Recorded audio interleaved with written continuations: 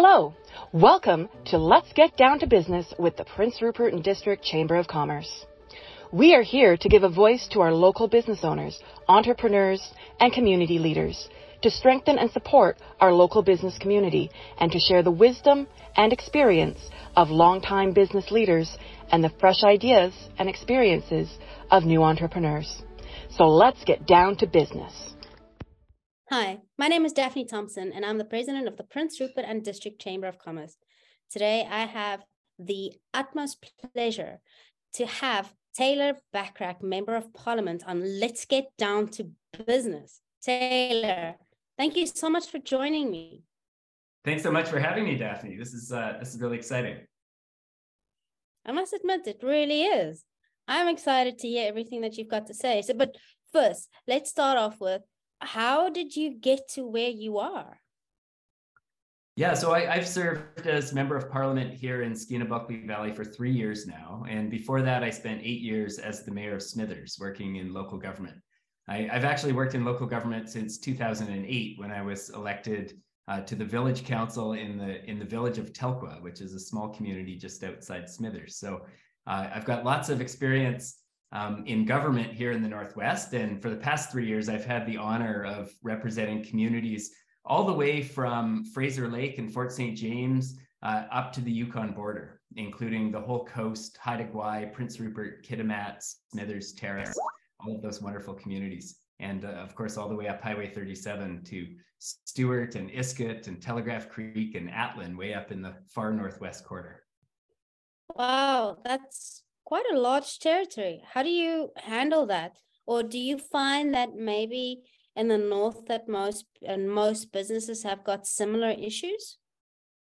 Well, I think businesses in every community have different challenges and opportunities. But as a region, we have some similar challenges, I would say, particularly around remoteness and transportation. And then, of course, I think we're going to talk today about the labor market and recruiting and retaining employees. These are our challenges that are being experienced right across Canada. So some things are unique to the Northwest and unique to remoter parts of our country, and some things are shared with communities of all sizes across Canada. So what was the driving force behind you getting into Parliament? Yeah, well, like I said, I spent 8 years working as the mayor of Smithers and representing my home community. And what I realized is that a lot of the challenges that municipalities and local governments face really can't be addressed at the local level. They can't be addressed without the partnership of other orders of government, without the provincial government and the federal government, that really we need to ensure that we have a strong voice for the Northwest if our communities are going to thrive. And so there was an opportunity for me to take my experience in local government and my experience living here in the Northwest and apply that at the federal level to work to give a voice to all of our communities here in Northwest BC in the House of Commons.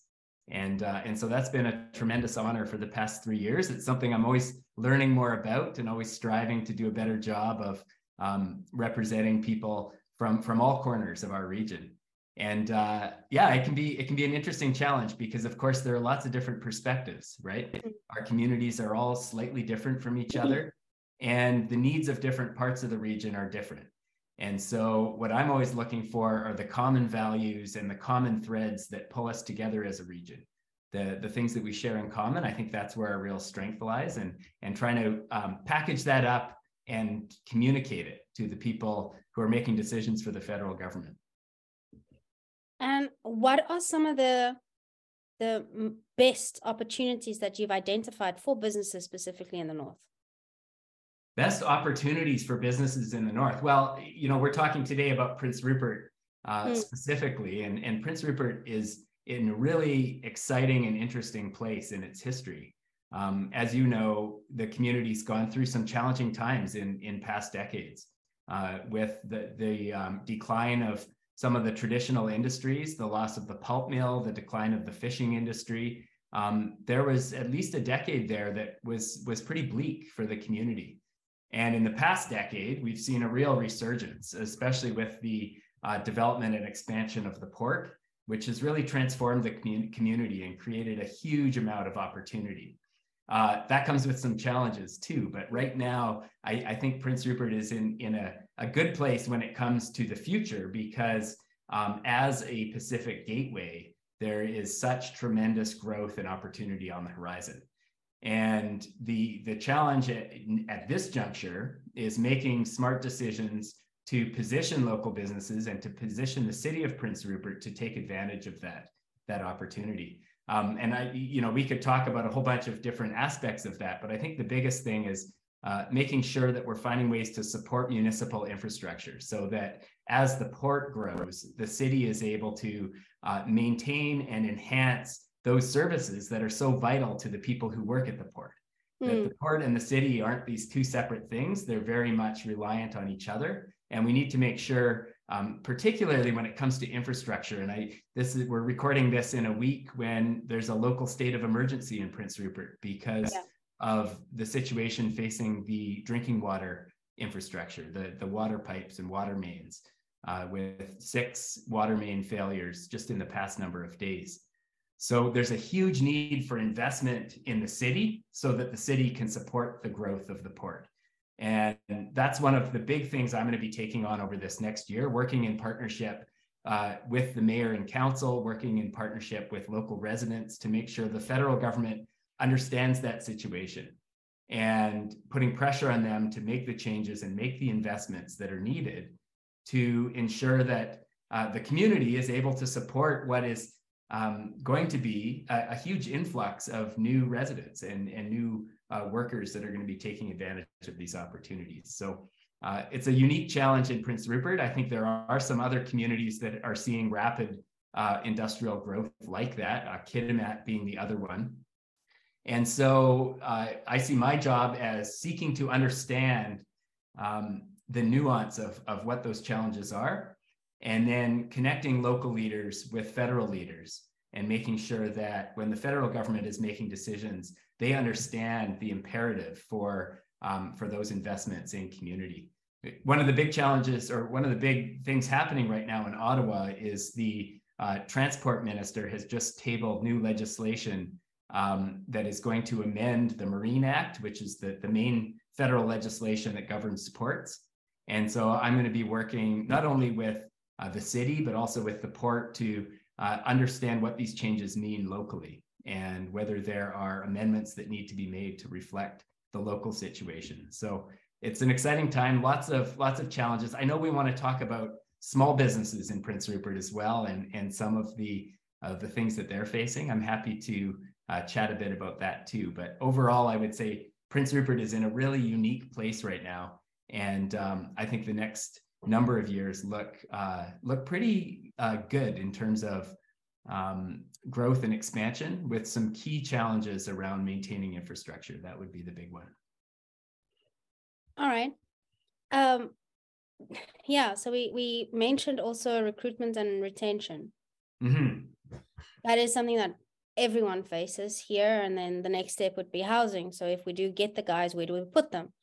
I know that you are definitely busy finding solutions for this, but for the guy on the ground, like the real small businesses, what are some of the big solutions that you could render to the smaller guys? So we're talking about recruitment and retention of employees. And yes, this is probably the biggest challenge that businesses across the Northwest face right now. Doesn't matter the size of business, whether it's a mom and pop shop with 2 or 3 employees or a larger business with 50 or 100 employees, everyone is struggling to fill positions right now. And that's connected to a couple of things. I think the biggest driver of that is just the demographic trend that we're seeing with more people retiring. A lot of the baby boomers are leaving the workforce, and there aren't enough people to fill those roles. And so we've known this is coming for a long time, and now it's here, and businesses are really, really struggling with it. In terms of how we address it, in general terms, broad strokes, there are 2 key ways. So one is ensuring that people in parts of the community that are underrepresented in the workforce, So, there are people who, if they had support, if they had certain barriers removed, could access those jobs. We need to work as governments to make sure that we're helping those people get into the workforce if they're currently not employed. So that's one way that we can ensure that those positions are getting filled. The other way, obviously, is by bringing more people into the country to fill those roles. And right now, a lot of small businesses in Prince Rupert access the Temporary Foreign Workers Program. This has been a program that people have found beneficial. Our view is that program, we need to move away from bringing in temporary workers to ensure that these people who are coming here to work also have a path to citizenship, that we're bringing in people if they want to contribute to our country in terms of employment. We should also provide them with a track to citizenship. And right now there are thousands of people in Canada that are filling key roles in our economy that should be made permanent residents of this country because they're contributing in such important ways.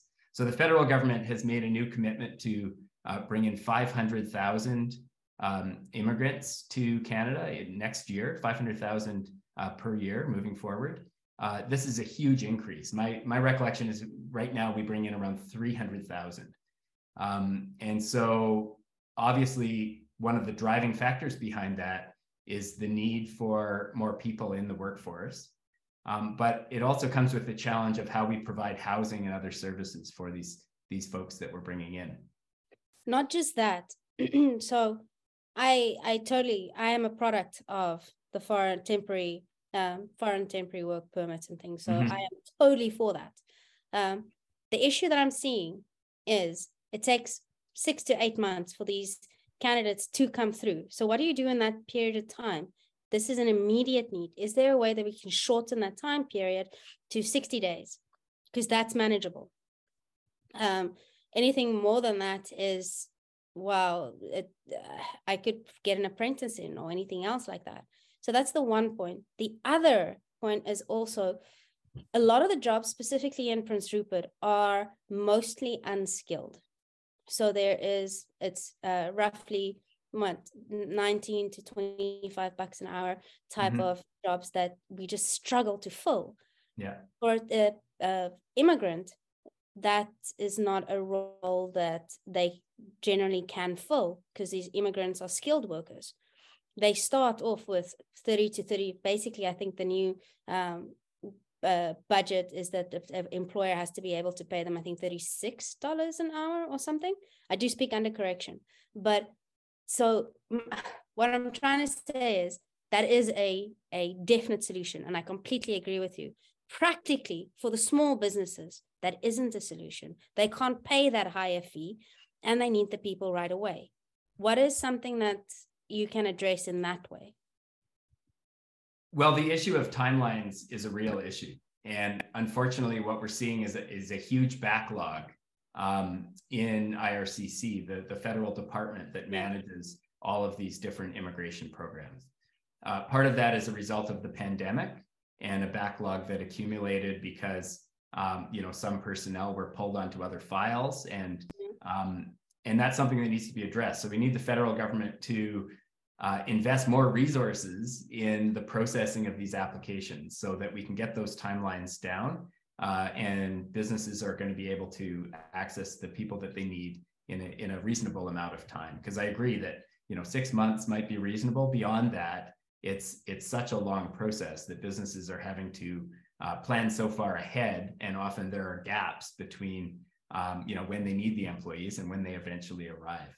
So one thing that my office does, Daphne. Sorry, just one thing, if I can address that specifically, is 6 months is already a very, very long period of time where a job has just been granted to a trades company. They need that guys now. They can't tell the client, hey, I can only start in 6 months when my guys arrive in the country. Yeah, for sure. And I think this also points to the fact that the temporary foreign worker model is inherently a bit of a stopgap measure. Like, this is not, it's not the model that we want to see in place forever. We want to ensure that people coming to the country are able to gain residency and do that in a timely manner, and that people who come here to work and want to become permanent residents of the country have a way to do that in a really timely way. Mm-hmm. So, and at the same time that we have other streams of recruitment from populations that aren't well represented in the workforce currently. So that's another aspect of that. I was going to say one thing that my office can offer is that we can advocate on behalf of employers. If they have applications in for temporary foreign workers that have been sitting in the queue for a long time and they feel like the federal government isn't giving them the attention they deserve, we can certainly make inquiries on their behalf and ensure that they're getting processed in a reasonable time. We're also advocating for more resources to be applied to processing applications right across the immigration system. This doesn't just affect temporary foreign workers, but right across the board. And encouraging the government to regularize those folks who are already in the country as temporary foreign workers, to give them that path to citizenship and permanent residency. So, immigrants really built a lot of our country. A lot of it was built on immigration. It's such an important part of our future, and we need to make sure that we have an efficient process that gives people those opportunities and doesn't leave them in a queue for months and months and months when they could be, finding homes in our community and finding roles in our local economy. So it's the number one challenge. I wish I had a magic wand, Daphne, or some sort of solution that no one had thought of. It's just a really tough situation right now. I know the provincial government and the federal government are working hard to fill those roles. Nathan Cullen, who used to be the member of parliament, is formerly served as the provincial minister responsible for immigration. I know he worked really hard on that file. That file's now been transferred over to a different minister. But the role that my office can play, because I'm not part of the government, I'm in an opposition party, is helping the federal government understand the needs of local employers, help them understand how serious the situation is, and pushing them to make the changes to policy, to make the changes to legislation that are needed to improve the situation. So if local businesses have ideas, and we've certainly advocated on behalf of local businesses a lot in the past, if they have ideas about how the system could be done better, then I'm happy to pass those along to the minister in charge, and hopefully we'll see some change down the road. But this is going to be a problem we're going to be working on for a lot of years yet, because this is a huge demographic change, and there just aren't enough people in Canada coming into the workforce from our population to fill all of the job openings that are going to be created. So we're going to have to be really creative, and it speaks to a bunch of the other aspects. We often talk about business as a separate thing, but it's so connected to the rest of the community, right? And I think people are more and more seeing this when it comes to things like housing, because if there's nowhere for people to live, then how do you recruit new people to fill job openings? This is a challenge in Prince Rupert. It's a challenge in every community in the Northwest. So we need to be investing in housing. You can't build new housing if your municipal infrastructure is crumbling. So we need to be investing in municipal infrastructure, right?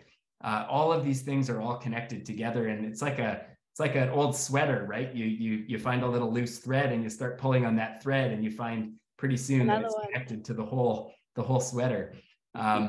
We need to be working on all of these fronts harder than ever, because a lot depends on it.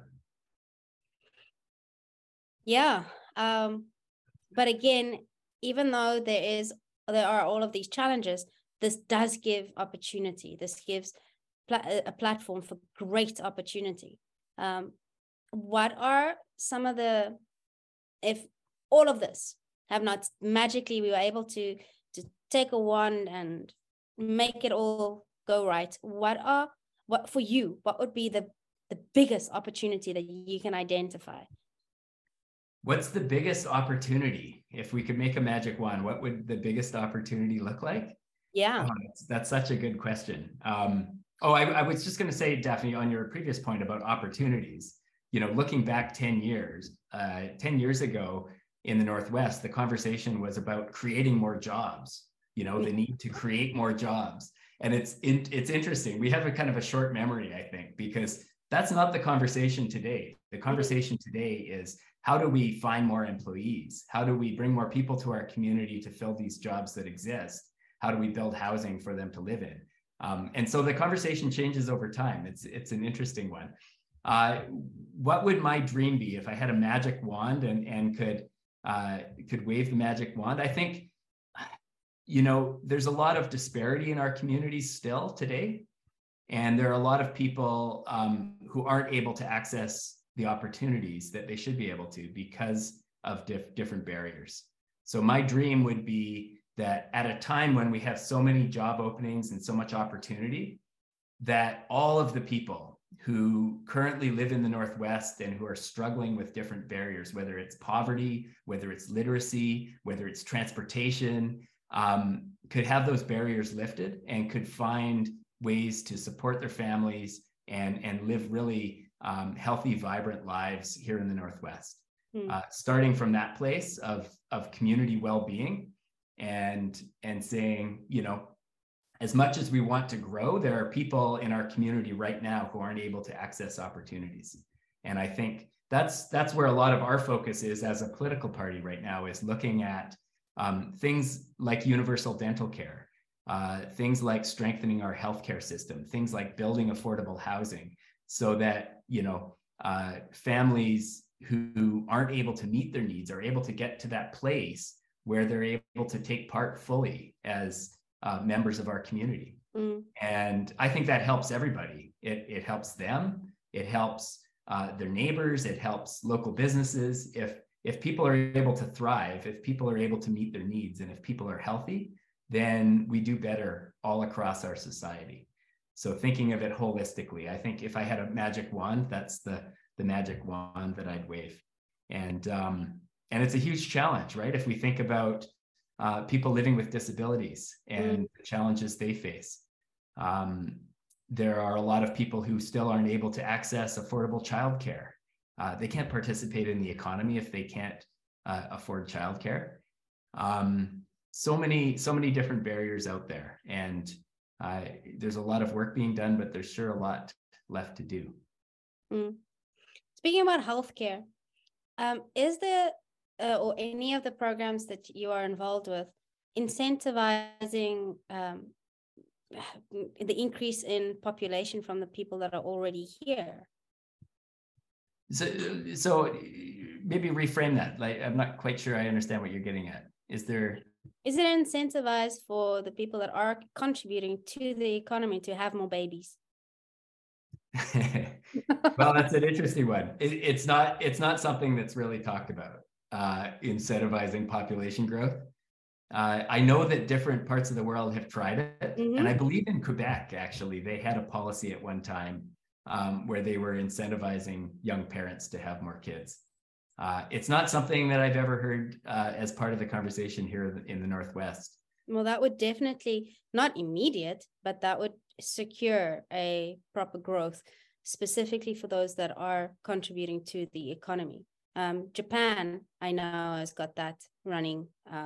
There's big incentives for trying to. Yeah, I think it would be a controversial one. And, of course, family planning and family size, it's a very personal decision for people. And so I think for the government to get involved in that, it would be controversial for sure. And like I said, making history, right? Yeah. Well, if it's something the chamber wants to put forward as a proposal, I'd be happy to chat about it. I think that might fall out of our mandate, but that is definitely, that would be other countries have done that. I don't know what the success rate is, but it would definitely specifically for families that are immigrating. The majority of them are not just seeking a better life for them, but also a better life for their kids. So if there is incentivized for, hey, establish your family here, grow your family, that might be a different idea. Yeah, well, and through our immigration program, there are certainly family reunification programs that allow people to bring their family members over. And our office certainly does a lot of advocacy for that to take place. The other thing that we haven't talked about, Daphne, is the recognition of foreign credentials. And that's somewhere where we need to do a lot of work, particularly when it comes to our healthcare system. But I would say right across the spectrum, whether it's in transportation. I'm the transport critic for the NDP, and on the transport committee in Ottawa, we've been talking about labor shortages in the transport sector. Talking about in shipping, for instance, right? And hearing from the Ferry Association about the need for skilled employees to work on board ships. There are people coming in from other countries that have credentials, and we need a process to, in a really timely way, recognize those credentials and allow them to fill those positions. At the same time, we need to ensure the safety and integrity of our system, but there's a sweet spot there where I'm not sure that we found that spot. And so there's a lot of work taking place on how to speed up that process and make sure through different agreements that people who are certified to operate a ship in another country according to international standards are able to access those roles here in Canada as well. Well, and that should also be a very cost-effective way, because what majority is there are ways for that to be credited, but it's usually extremely expensive. Yeah, absolutely. Absolutely. And when it comes to healthcare, we're at a critical point right now. And, you know, if you look at many aspects of our healthcare system, you see that it's struggling to meet the demands that are placed on it. And especially around staffing shortages, the shortage of health professionals, nurses, family doctors, all of these things. And so to the degree that there are people with credentials in other countries that are able to meet the standard here in Canada, we need to make sure that they're able to access those opportunities. Yeah. So just before we end off, Taylor, what is one thing that you can say to truly inspire our business community? To inspire the business community. Oh, wow. That's, well, I think my reflection traveling around through communities in the Northwest is that we're blessed in this region with such incredible entrepreneurship. People who get into small business have amazing ideas, they have an amazing work ethic, and they bring a lot of creativity to their roles. And so I think, you know, we often think of business simply as a way for people to earn a living, but it's so much more than that. They contribute to the fabric of the community in many, many different ways. And so I would end this interview just with an expression of gratitude for the folks who are doing that, who are working so hard, who are making big sacrifices in order to get their businesses off the ground. I had a small business. I know that it takes a lot of energy and a lot of dedication to, you know, to make your clients and your customers happy and to make sure that you're meeting your own financial needs. And, you know, to the degree that we're able to provide them support, I think we really need to pull together and make sure that small local business especially is supported, not just through things like government grants and programs, but by the community. Because in many ways, they're up against some real challenges. We live in a global economy, e-commerce and Amazon, these huge multinational companies are making it ever harder for small businesses, especially in the retail sector, to survive.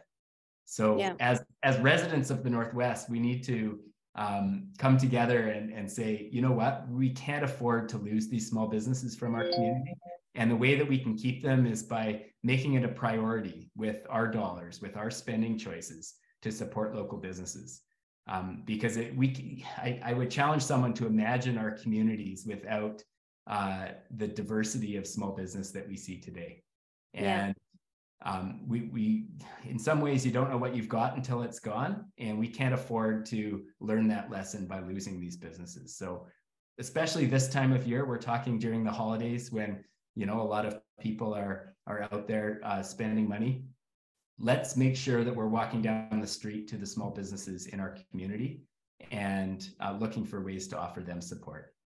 And that would be the my last word is just one of gratitude for all the entrepreneurs out there, and to say that my office is there to support you. So if there are needs that you see, if you're struggling with something, come in and talk to my team. We can advocate for you. We can connect you to programs that already exist.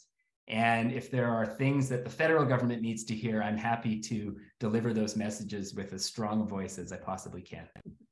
And how do we get a hold of you if there is something that we would like to advocate or that we'd like to bring to your attention?